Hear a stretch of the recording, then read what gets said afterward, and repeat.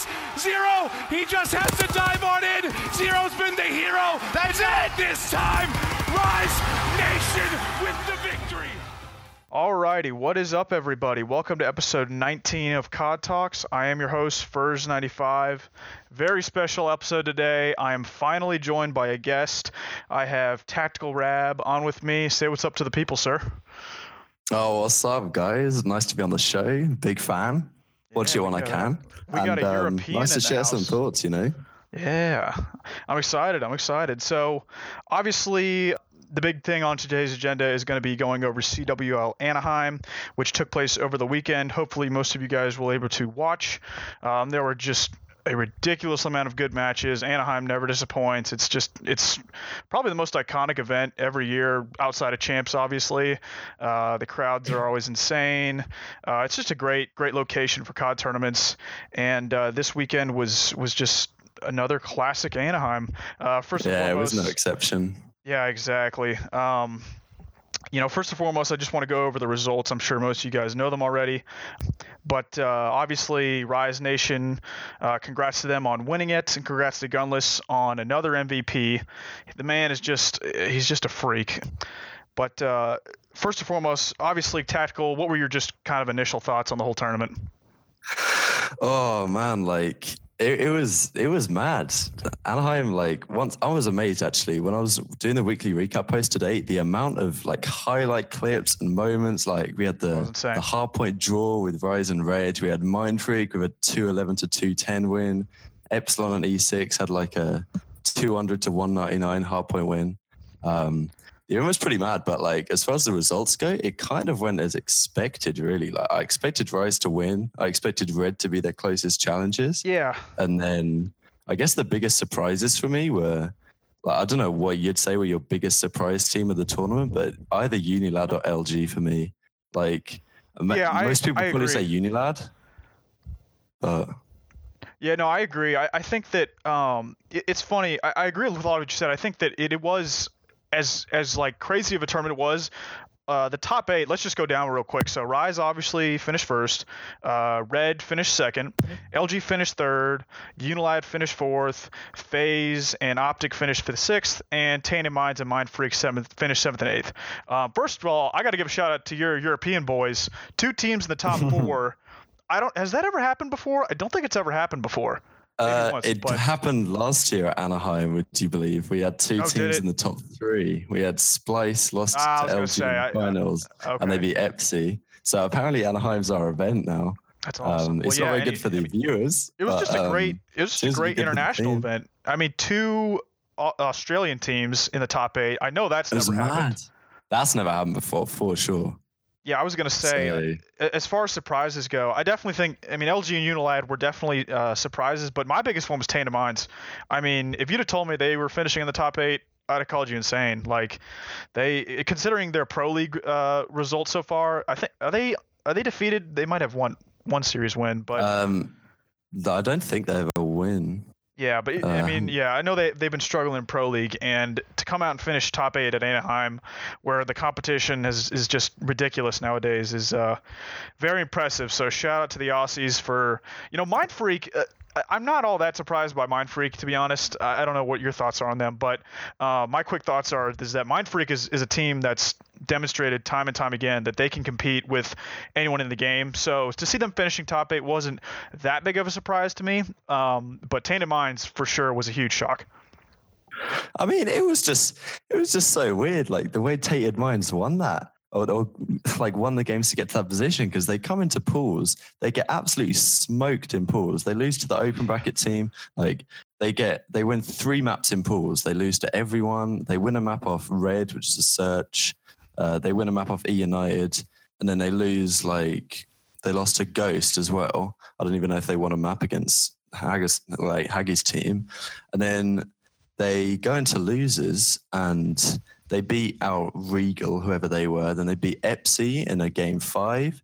They somehow 3-0 Envy. Then they 3-0 Echo Fox back to back. What is going on? That is where it started with that Envy match. How did they hit that kind of form? Insane. They're literally getting shit on all tourney, and then they just turned it on in that losers bracket. I don't know what it is about European teams, man. Red Reserve is always making those crazy loser bracket runs. It's resilience. It's really impressive when your confidence Red is low made that like run that. at Atlanta, and fortunately this time we didn't have to do it. But man, like if we'd have won that winners bracket final, oh man, we'll get into Red Reserve here. We'll get into that. Mind Freak, just quickly touch on that. I mean, they had a pretty impressive tournament. I was impressed by them in pools. Like, they went 3-1 in pools. Like, who did they beat here? They beat EG. They beat EG and EchoFox both in game 5s. Yeah, they took down right. Elevate. It feels like pool play was ages ago, but yeah, you're right. Yeah, and they beat Mind Freak in a game. They beat Splice in a game 5 as well to get a top 8 place in. So I mean, their game 5 S&Ds were. That's one thing I'm really impressed by is this team is their resilience. Like, I was standing behind them at Birmingham. They got absolutely destroyed in a CTF, and then they just like shook it off, like bumped fists, and then they just went again in the next map and won it. And like, that's really impressive. Really impressive to do that. I have the stats pulled up here real quick. So Mind Freak's KD's ratios were Buzzo had a 0.94, Dens had a 1.2, Fida had a 0.94, and Shocks had a 1.23. Yeah, their team is just crazy. Shocks and Dens are legitimately world-class players. Like they could get on. Like I honestly wouldn't be surprised if they moved to North America, or because they had that opportunity to do it with Cloud9, remember, right? Like last year, and they turned it down apparently. But like they're just a class above Fighter and Buzzo. Like Buzzo has been decent, and Fighter is, I guess, the same. But like those two are literally superstars. Yeah, I agree 100%. I think Dens and would Shocks. improve so many teams, I think. Yeah, I agree. I think those two, they definitely deserve to. Well, obviously they're in the Pro League, but like I just feel like their talent's almost getting wasted with this team. Like they are consistently putting up numbers throughout Pro League, throughout tournaments, and it's just I don't know. I think you're right. I think the only real possible option is to move to North America, just because obviously that's where the talent is. But I don't know. I don't know what you do if they're ready for that type of commitment. But I'd sure like to see it. Yeah, exactly. I think it's an interesting one because, like, if COD goes 5v5, then who knows? You know, I mean, people have been talking about it. That's an interesting conversation that I want to save for another episode, but I would love to get into it. Yeah, I have a lot of thoughts about COD going 5v5, but we'll stick to Anaheim for now. And two things we've got to cover before we move on from the standings. We've got to talk about EG and Envy. Yes, I agree. Those are probably, would you say, two biggest disappointments of the tournament? Well, I mean, EG especially. Like, yeah, I'm trying to think who else like kind of disappointed. I guess Splice was outside the top 8, but they've been wildly inconsistent this whole year. Let's see who else. Yeah, I mean, as far as he had Rise, Red, LG, UNLAD. I don't know. I mean, Optic was. I have a lot of thoughts about Optic. I mean, I don't know if you're aware, but I am an Optic fan, so I am biased. But I guess let's just get into Optic for a little bit here. You know. It's so frustrating to see them continually struggle throughout bracket play throughout this year, because for the longest time throughout their dynasty, they were a team that only got better as the tournament goes along.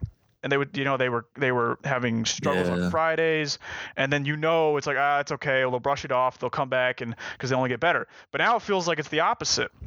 They have great pool plays, and then they just come into bracket play, and I don't know if it's a mental thing, mental block at this point, but it's frustrating to watch because, again, I think Methods in particular, I got to give a huge shout out to Methods. He played phenomenal the whole weekend.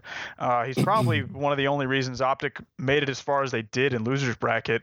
But again, I think Scump and Krim in particular, I don't know. I'd love to hear your thoughts on, I guess, where do you think things went wrong for Optic?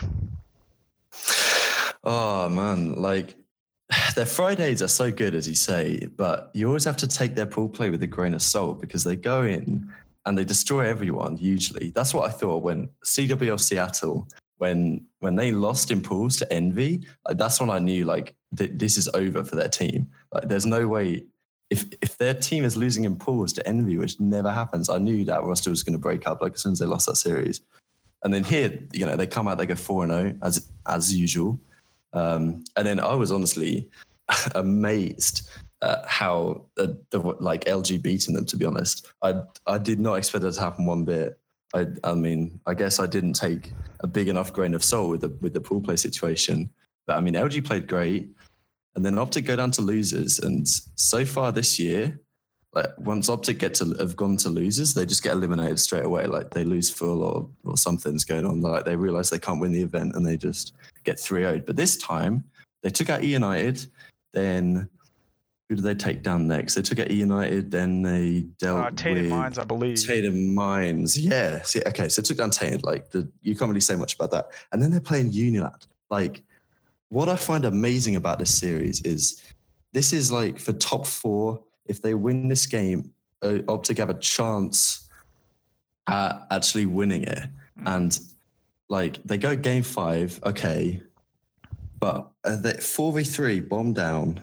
I know this will make you feel bad. Oh man, don't really want to remind you, but 4v3 bombs down to the A site, and just so many mistakes. I'm just amazed that a team with Crimsix missed a game 5 himself. Absolute veterans of the scene lose to like 19, 20-year-olds who like they're the ones who should be getting nervous and making mistakes. I don't understand what's happening to Optic. Like I don't really want to make a CS:GO analogy, but in CS, there's the FaZe Clan team has quite recently, in the last few months, have had problems choking big tournaments. Like they make it to the final and then they lose, and they're the better team. And individually throughout their careers, they've been incredibly good clutch players. But then for some reason, it seems like this way with Optic, like when you put the cogs together, there's still an underlying issue in that team. And I just think if you can't beat Unilad, and it's not a good sign, Yeah, no, you're right. I mean, as much as I'd say it's I almost have a loss for words. One thing I will say is everyone's giving Scump a bunch of crap for making that infamous now push through the smoke, which was a bad play. I mean, there's no doubt about it. But again, I guess I'm hesitant to like firmly call it a bad play because, for all we know, maybe Crim told him to push through the smoke. I haven't heard any of the team. Like, I guess we'll see on the next Vision, I assume, but we haven't seen any of them actually comment about what really went down in that round 11. But clearly a lack of miscommunication at the very least, right? I mean, like you said, 4v3, bomb down. There's no reason to lose that. I mean, just none. But I think some of that, not to make excuses, but some of that is probably due to the fact that these guys haven't been playing together for that long. Let's not, this is still a new roster.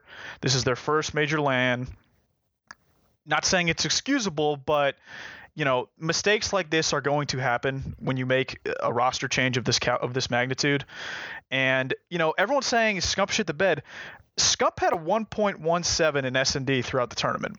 Now I know a lot of that is a bit inflated due to the pool play, but it's not like they were playing slouches in pool play. They were playing Splice, Complexity, who else, and Envy. Those are all pro league teams. So I think it's. Scump's getting scapegoated a little too much, in my opinion. Crim's getting scapegoated a little bit. I think it was just a lack of sort of being on the same page, between all 4 of them. And, again, these are mistakes that shouldn't happen, but the best you can do is just hope that they don't continue with these mistakes, right? Learn from your mistakes, correct them, go back, watch VODs, stop ego challenging. It feels like the basics, but they got to be reminded. It's so, like you said, it's so weird. And I think that CS FaZe comparison is very, it's a good one because when you have veteran players of this magnitude making mistakes like that, you just don't have a whole lot to say. It's like watching LeBron do something that J.R. Smith did in the NBA Finals. It'd be like LeBron doing it. It's like it's just, I don't know. It feels like it's a mental block, at this point, they know better. It just feels like it's just a lack of focus. But enough of Optic. I'm done talking about Optic. Move along. So the next, let's see. I guess we'll get higher up in the placings. I guess we can just let's touch on Unilad, because Unilad, like we touched on earlier, it was arguably the biggest shock of this tournament. I think what are they in Pro League? They're about, I think, sitting around 500. They've looked pretty good in Pro League. They're 5-2. Oh, you're right. They look good in Pro League. But I'll be the first one to say I did not expect them to carry this into a major LAN. I was definitely a doubter, but they completely proved me wrong. What were your thoughts on Unilad? I mean, Unilad is such an interesting team for me because they formed. The rumor is that Scraps leaves for Red Reserve, and Tommy was obviously gets kicked from Splice. And the way apparently it went down was that Tommy was approached by Unilad because Splice were considering picking up Scraps, or at least Scraps was considering going to Splice. Right. So Unilad approached Tommy as if to pick him up. But then Red Reserve made Scraps an offer. Red Reserve, made Tommy an offer, and Tommy decided he was going to consider that. And like he said to Unilad guys, like, I've got another offer I'm going to consider. And they took that, apparently, this is Tommy's words from what I've listened to. The Unilad guys decided, well, if he's considered enough offer, he doesn't want to team with us, so we're going to pick up Zed. And then what ended up happening was Red then made an offer to Scraps, then he joined there, and then Tommy's left without a team. So it's very interesting because when this roster was formed, like the majority opinion was that Tommy would have been a better pickup than Zed, right? Experience, talent, he can guide like the young guns, all that stuff. And maybe the roster still would have been good, but I don't think it would have been. Sometimes you get this combination of young players, kind of like the Hyper Games team in Black Ops 3, and just the teamwork just clicks, and for some reason they don't seem to need a leader. I think maybe Shawnee's acting in that role, but like they have a great AR talent in Ruskin. Alex has really proved to be a sick player. And, I agree. You look at their stats though, and so their KDs for Anaheim were Alex had a .97, Shawnee had a point. And it's funny. You have 3 players with negative KDs, so that just shows me that these guys know how to play the game. I mean, they have a great understanding of the game. It's kind of like Red Reserve's Hardpoint, right? Red Reserve gets outslayed all the time in Hardpoint, yet still wins most of those games. So that just shows me that they have a fundamental understanding of the game. They seem to work really well together, like you said. Their chemistry is already great. And I think, it's amazing. I guess the question that I want to propose about Unilad is where's the ceiling for this team? Because I think they've looked great so far, obviously, but do we really think this team has potential to win a major LAN? You see, with Rise looking the way they look right now, I don't think it's possible. And I want to say that because they're a young team lacking experience, when they get in the high pressure moments, it's unlikely they're going to succeed. But I mean, they've pulled it off against Optic, so it's difficult to say. But as for winning a major LAN, I don't really think it's feasible. What I have been really impressed with though is their CTF. At the start of the year, Unilad with Scraps was probably the worst S&D team, or CTF team, I've ever seen. They were constantly getting blown out. You might as well write it off. And then for some reason, something clicked, even with Scraps in the team. And they have been like a really solid S&D, I keep saying S&D, really solid CTF team. Like they've played Optic twice now, once in the league and now here. And they've yet to concede a flag to Optic. They won 3-0 on Ardennes in the Pro League. Then they won 4-0 on Flak Tower here. So for some reason, their CTF is great.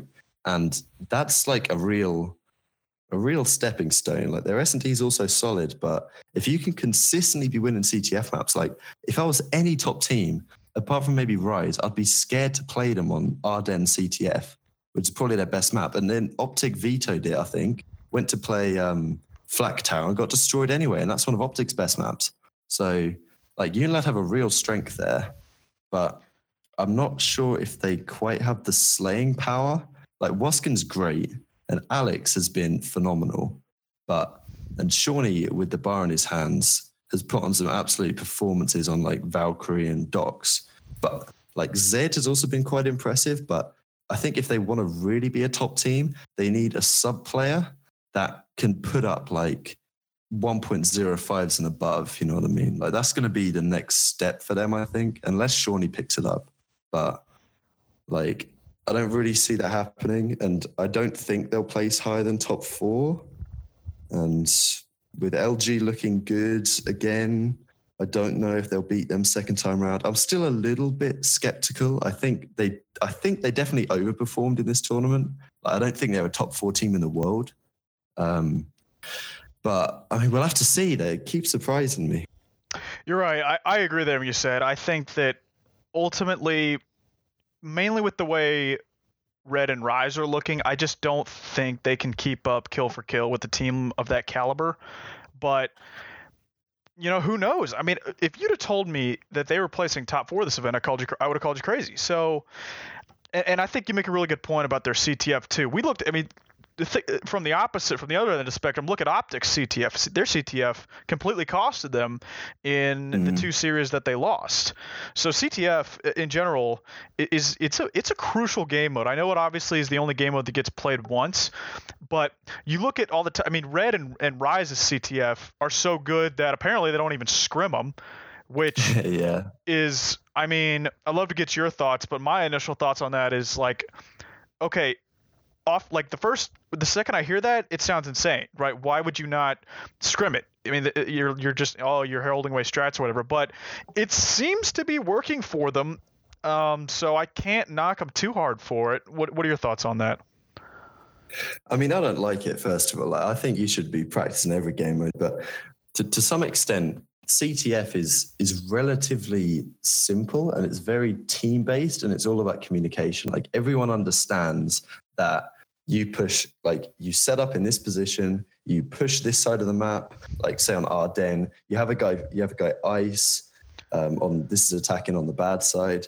You have a guy ice, you get a couple kills, you get your guy to push through ice, force the spawns out towards cabin. Like everyone understands how to pull on both sides. So, and to some extent, when they go for a listening with Rise Nation, I am unbelievably impressed with the communication out of Gunless and Looney, like the whole lot really.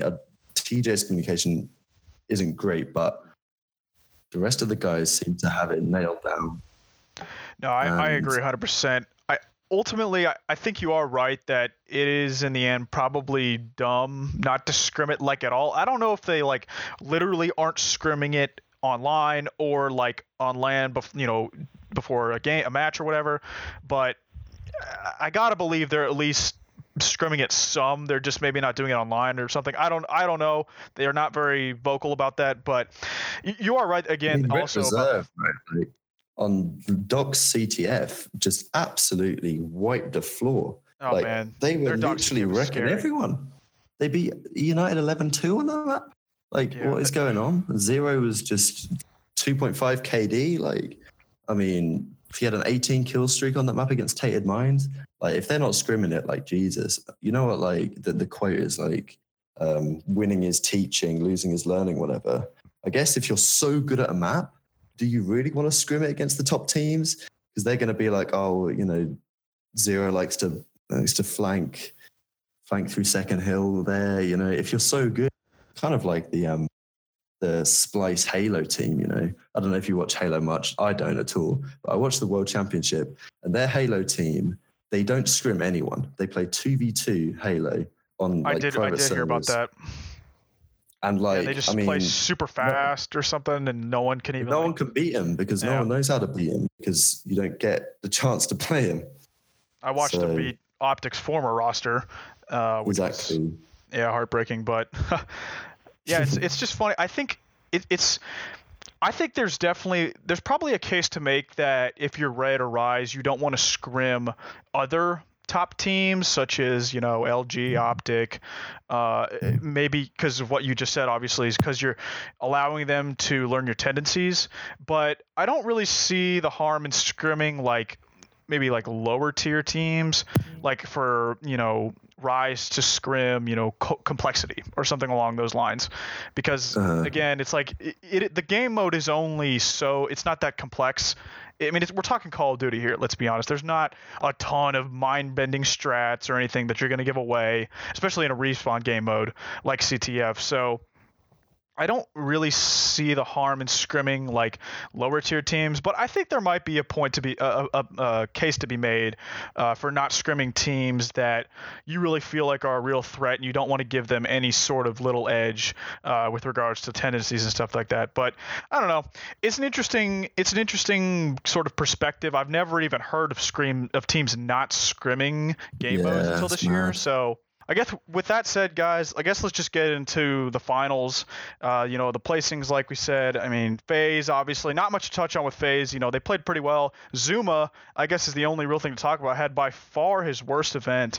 I think his overall KD was like a 0.87. Yeah, it was a 0.87. Which, I mean, again, by far his worst event of the year. As we go down the line here, Attach actually had a 1.16, Priesta with a 0.96, and Replays with a 0.95. So, I mean, Attach is playing the flex now, right? That's correct. Their team. Yeah, I didn't think he would. I mean, he definitely overperformed because he did not look good in Pro League ever since he made the role change. But I didn't get to watch a ton of FaZe's matches. I didn't think they were good value for their placing. I'm not gonna lie. I was not impressed with they reverse swept E United, which it seems like anyone can do. They won a game 5 round 11 against E United. Yeah, they lose to Red 3-1. They beat Tainted Minds, and then they win another game 5 against Ghost. Then they drop it. Do they come second? Yeah, they come second in the pool. They get 3-0'd by Unilad.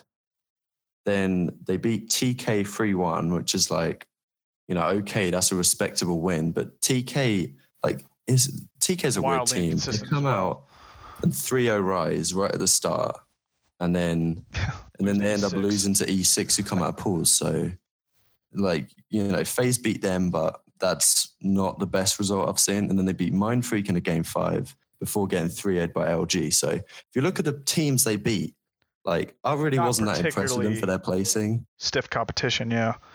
No, that's Again, I only got to see a few of their pool play matches, and they just look kind of like the same old FaZe. I hate to bag on them too hard because again, they've won a major tournament this year. They won stage 1 playoffs, but it's largely an outlier.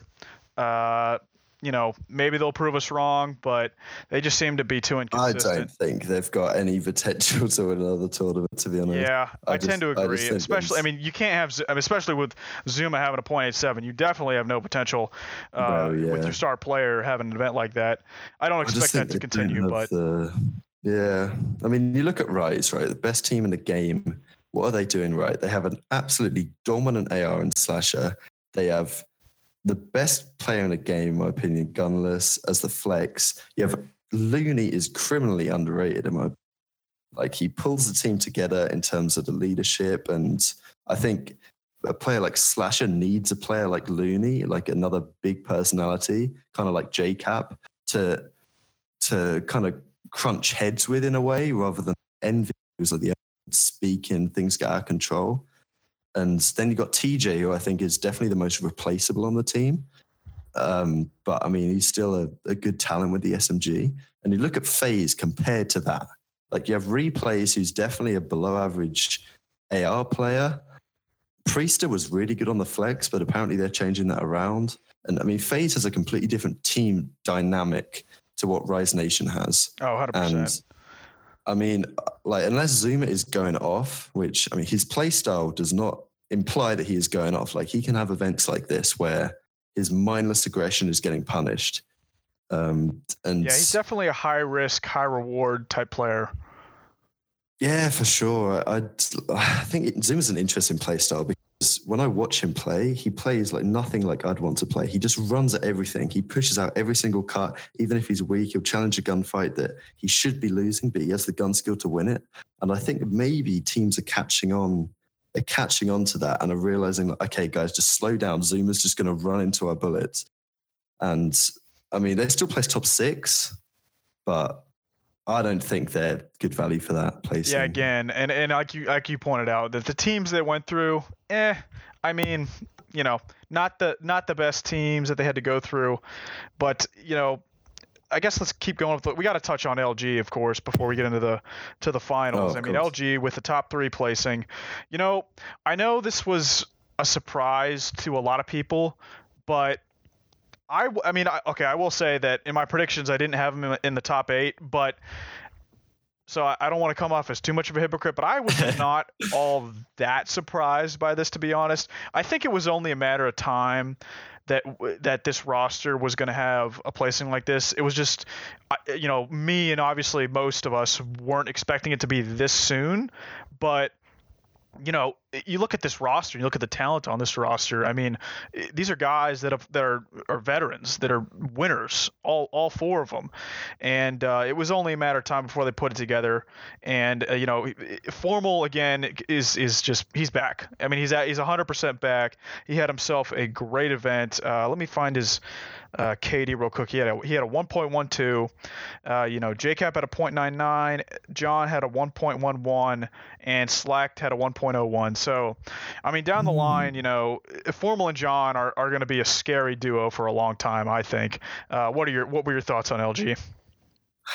Well, I mean, LG, again, a very interesting situation because they make the roster change like Optic do. And I know you were talking earlier about Optic, they still have kinks to iron out, which obviously is true. But Optic started off really hot with the new roster. Like, they were smoking everyone in scrims. They start off 4-0 in the Pro League. And they smash LG, and everyone's like, wow, contenders for best team in the game of Rise Nation. LG started off the complete opposite. They're not even in the top 4 right now in Division B. They're 3-4 with a 50% map win rate, like 14-14. So, but some teams take a little bit of time to get it together, and they took a little bit of time to get Formal into, I guess, mold him into how JCap wants to organize the team. And we're coming up to champs, and you know what JCap's like at champs, so obviously we expected the team to improve. I was surprised they did as well as they did. If I look at the pools here, LG, so they beat everyone in the pool apart from Rise. They lost 3-1 to Rise, which obviously was a respectable loss. They go into the bracket. They take down Optic round 1, which I was very impressed at. And then they lose to Rise. Off that series. That was a tough one to watch as an Opt fan, not gonna lie. Yeah, exactly. Yeah. And if you look at the people they lost to the whole tournament, they lost to Red twice and Rise once, right? Those were like, they lost to Red. Did they lose to Red twice in bracket? Oh, they did. And Paul, you're right. Yeah. So they lost to. Oh no, they didn't lose to Red. Sorry. Where am I looking? But they did lose to Red. Okay. I'm losing my mind. Yeah, they did. They must have done. Yeah, they lost to Red twice. They lost in the semi, again in the final bracket. Yeah. So they lost to the 2 grand finalists. That's the only teams they lost to. Yeah, that's, I mean, again, exactly like you said, they lost to the 2, right now the 2 best teams in the game. I mean, pretty clearly. Yeah, for sure. So, you gotta be feeling good if you're LG. I mean, that, and I know that everyone is kind of saying, obviously Rise and Red, 2 clear-cut best teams in the game right now. I kind of agree with that. There's definitely some truth to it, but I don't think LG's far behind. I mean, I think they proved that this weekend, and they're only going to get better, right? They're a new roster, and give Cap more time with Formal. He's only going to get better. So I expect LG to be right there at stage 2. I mean, there's no doubt in my mind that they're going to qualify for playoffs. If they don't, I'll be shocked. And I think they'll definitely be competing for the title as well as a COD champs. Yeah, I'm inclined to agree. I'm very surprised with how quickly it seems they improved. But I mean, I guess you'd expect it to be up from here. I'm not sure I'm necessarily willing to put them clear cut top 3. I still feel like there's other contenders. I'm always scared of Optic Gaming. I can't say I particularly like that team winning, and I'm always skeptical to count them out, but I guess right now you have to put them behind LG. I wouldn't say agree. it's necessarily clear cut. Yeah, I would definitely say that, tier 1 is definitely Rise and Red, but I'd say like not even tier 2, more like tier like 1.5 would be Yeah. LG, LG and Optic are just so neck and neck, right? I mean, they're 1-1 against each other. LG won when it mattered, but I mean, again, they're any given day they could beat each other. I think United, I don't know if I could throw them in like that tier because they're just so wildly inconsistent, but it's like they've proven they can beat anyone in the game. So, you got TK you can't count out, even I mean, we're at the point in the game now where everyone knows how to play the game on a fundamental level, and it's largely going to come down to your S&Ds and your execution. I mean, simple as that, right? I mean, S&D is the only game mode where there's kind of some leverage in terms of strats. Everyone knows how to play the game, the Respawn game modes. There's no secrets there. And it's just going to come down to who's shooting better, who's communicating better, and who's focusing up more. I mean, that's where we're at this point in the game.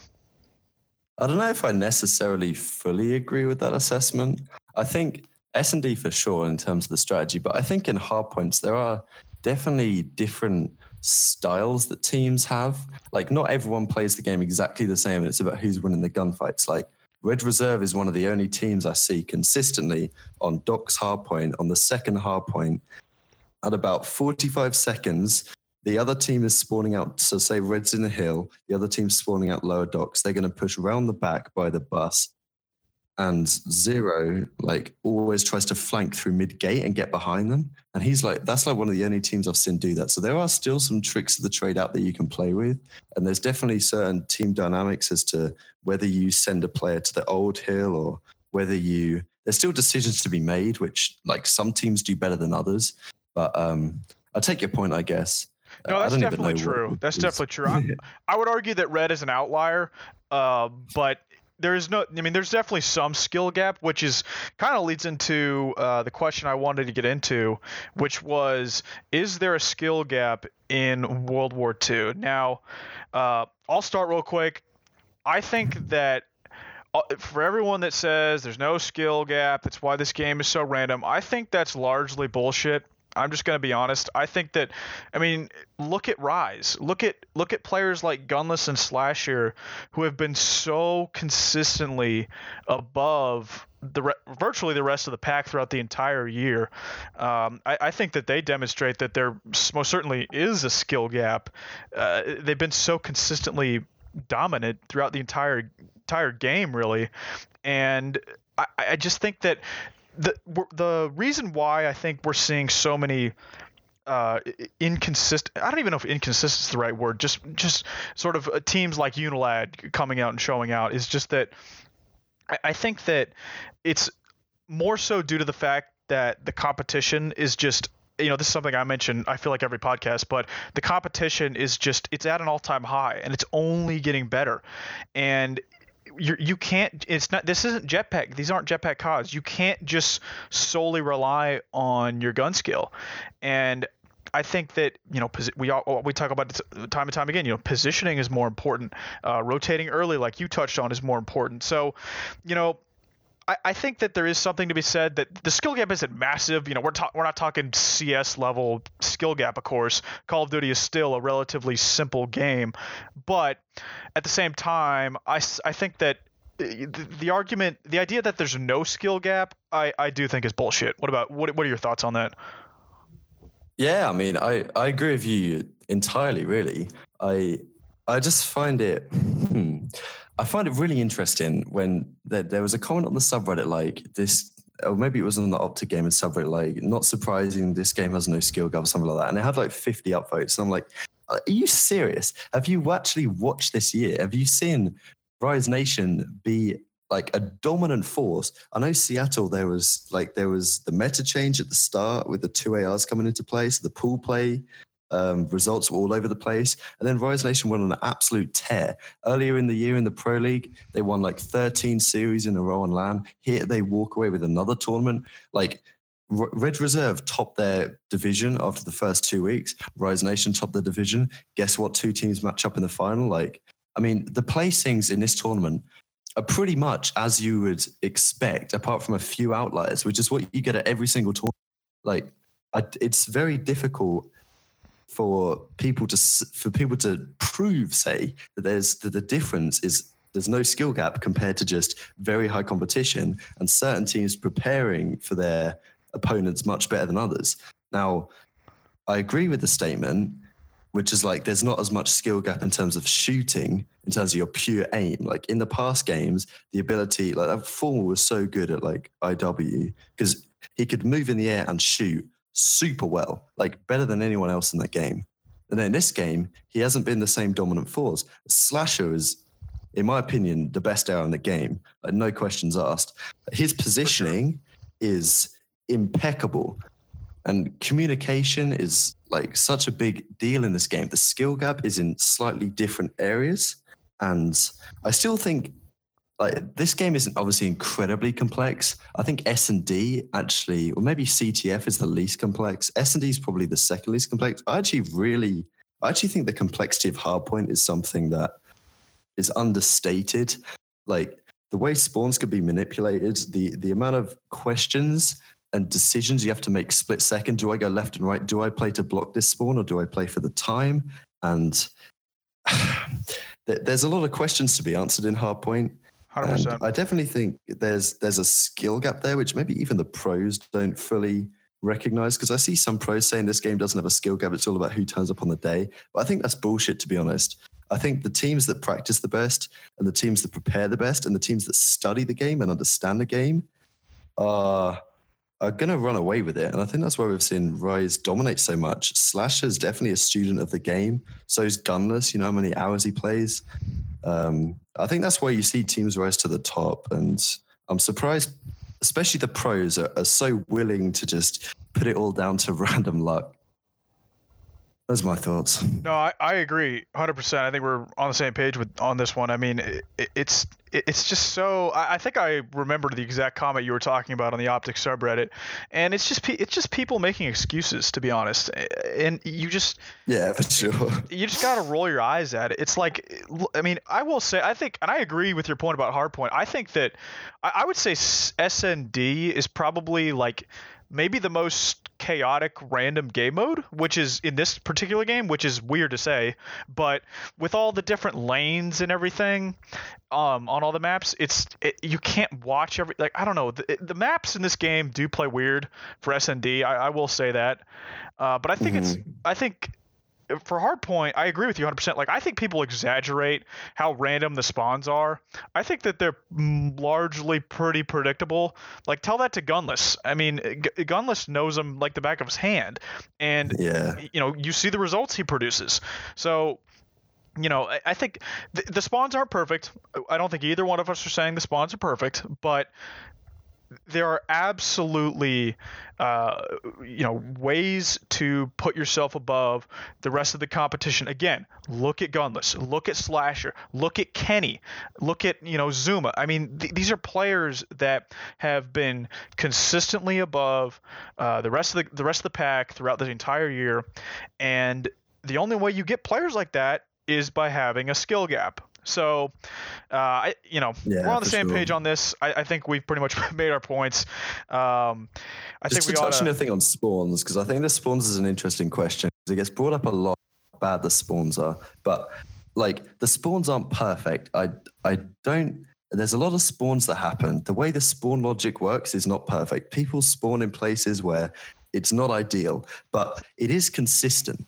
Like, especially on, I would say, the bunker hardpoint on Ardennes Forest and the Money Hill, like the parking lot, whatever it is on St. Marie, like the spawns are very close to the hill at the back. And it's quite common. People will see, like, people complain about teams spawning behind bunker, like in that area behind bunker where the attacking team spawns in S&D during that hardpoint. But the spawns are very consistent. If you have a player in that position holding it, they will not spawn there. every single time. And Right. I see it too often for the pro teams, maybe not so much this event, but certainly at Seattle. I think it was at Seattle, maybe in the Pro League, United, they pushed up too far and a player spawned behind them. And people were saying, oh, it's bullshit spawns or whatever. But it's not. If you have a player sitting back there, they will not spawn there. You can learn this. And you might complain, oh, like, they shouldn't be spawning there. We've still got this part of the map controlled. Like, okay, whatever. But the spawn logic is consistent and it makes sense. And if you learn to have a player in that position the entire time for the first 30 seconds of the hard point, they will not spawn behind you. It will never happen. And except in an extreme rare case, which I've never seen ever, most of the spawn, like the complaints about spawns I see, like, are relatively generally based on how the spawn logic works rather than the consistency of the spawns. And if you learn it, as you say, like players like Gunless and the top players, they know how the spawns work, even if they're not perfect, and you can play around them. And I don't think it's as big of a problem as people say. No, I agree 100%. I think anchoring is what you're referring to. I think that's something we discovered back in Black Ops 2. Mm-hmm, yeah. But yeah, again, I think the hills that are sort of contest hills are the only ones where you could really, I see the argument for the spawns being kind of random. For example, first hill on Ardennes. We've seen, players be inside bunker. That hill is horrible on the second rotation. You get so many split spawns. Yeah. That hill, like, you literally, you don't want to get initial time on that hill. If you get initial, like, they split, you should just, on that hill, you should just keep playing for old, and then the other team rotates, and then you'll just get split spawn 90% of the time. Unless the other team is being really careful with it. And oh god, I hate that hill. I think, like I said, I think there's a case to be made for a few of the contest hills, on the hardpoint maps that are. There's definitely some questionable spawns, but I think, like you mentioned, the hills that require like anchoring and playing for spawns, I think are largely pretty consistent. I'm sure some of the pros would disagree, but look, me and you have been watching pretty closely this entire year, and again, talk to Gunless, talk to Slasher, talk to a lot of these top players. They've demonstrated that there is a way to learn the spawns in this game. But guys, the only map that is terrible is Gibraltar. Is just like the spawns on that map are. It's way too hard to influence them, and the hills are like too short. In that, like, say there's 25 seconds left on the second hill. There's no point even playing for you. You just need to push up and take mid-map control. And it is kind of the same thing with the third hill as well. Like, two money hills back to back on the opposite sides of the map just isn't good map design. So I think the issues with the spawns generally are Gibraltar, I don't think is a very good map. I was actually very surprised that Red played it against Rise in the second series, because Gibraltar is a map that is all about the rotations, but it's kind of about the important gunfights on rotation. I feel like there's some people might say that Gibraltar is it's a very skill dependent map because it's all about your rotations. So it's about how well your team's coordinating. But I don't think it's the case at all. I think that map so often comes down to like an individual gunfight at the back of the hill that wins the spawns and gives them the next 60 seconds. Like, there's so many individual gunfights which decide the entire map on Gibraltar that I feel like anyone can win it. I feel like if I'm a team like Epsilon or Tainted Minds, I'm trying to play Gibraltar every single series, because that's a map that you can take just with a few clutch kills, and it's not hard to hold the hills on the map at all. So I was very surprised Red played it against Rise, because like Red seemed like the better hardpoint team at the event to me, and I was surprised they played a map which I deemed to be so 50-50. But back to the point on spawns, I get carried away. The only problems I really have with it is, in some cases, the spawn logic is messed up, and then for Gibraltar especially, and Flak Tower as well. Flak Tower CTF is also awful. Yes. The map design does not allow for good spawn logic. It's just too small. I mean, I think Flak Tower, it's just too damn small. I think the structure of the map isn't too bad. It's it's 3-laned. It's pretty flat, not too many levels to it, but it's just too damn small. Yeah, it just doesn't make any sense. For a 7.5 second respawn timer as well, it's so difficult as an attacking team to kill a player and know where they're going to spawn. A map like Ardennes is like, you kill the guy, you know in 7.5 seconds, you know where your team's going to position, you know exactly where he's going to spawn. Flak Tower, he can spawn in about 6 different locations. Ardennes Forest, if you're attacking from good side, they either spawn at the back or they spawn out at Bell or whatever you want to call that. Like every single time. Flag Tower, you have no idea whether they're going to spawn at the back, whether they're going to spawn under one of the guns. It's just, that map is so mad. I hate playing it, and it's a clusterfuck, really. Yeah, that map is stressful. I cannot even imagine playing it with hundreds of thousands of dollars on the line. But Tactical, I appreciate you coming on, man. This was a lot of fun. Yeah, well, cheers for having me. I love to thoughts off my chest. Like, don't have many opportunities to do it, and you're a good person to share the ideas with. Awesome, and I think we bounce off each other nicely. Yeah, we'll definitely do this again sometime. Thanks for tuning in, guys. I apologize for a few of the audio cutouts I had. I think that my connection with Tactical on the Discord was a little messed up, but I do apologize for that. But with that said, guys, that's going to do it for today's episode. Be sure to follow me on Twitter for the latest updates. Be sure to subscribe to me on YouTube for the latest episodes, and also be sure to leave us a rating and a review on iTunes if you enjoyed the episode. It really helps out, getting to know, get better figuring out what you guys want, what I can improve upon. With that said, guys, thanks for tuning in, and I will see you guys on Sunday.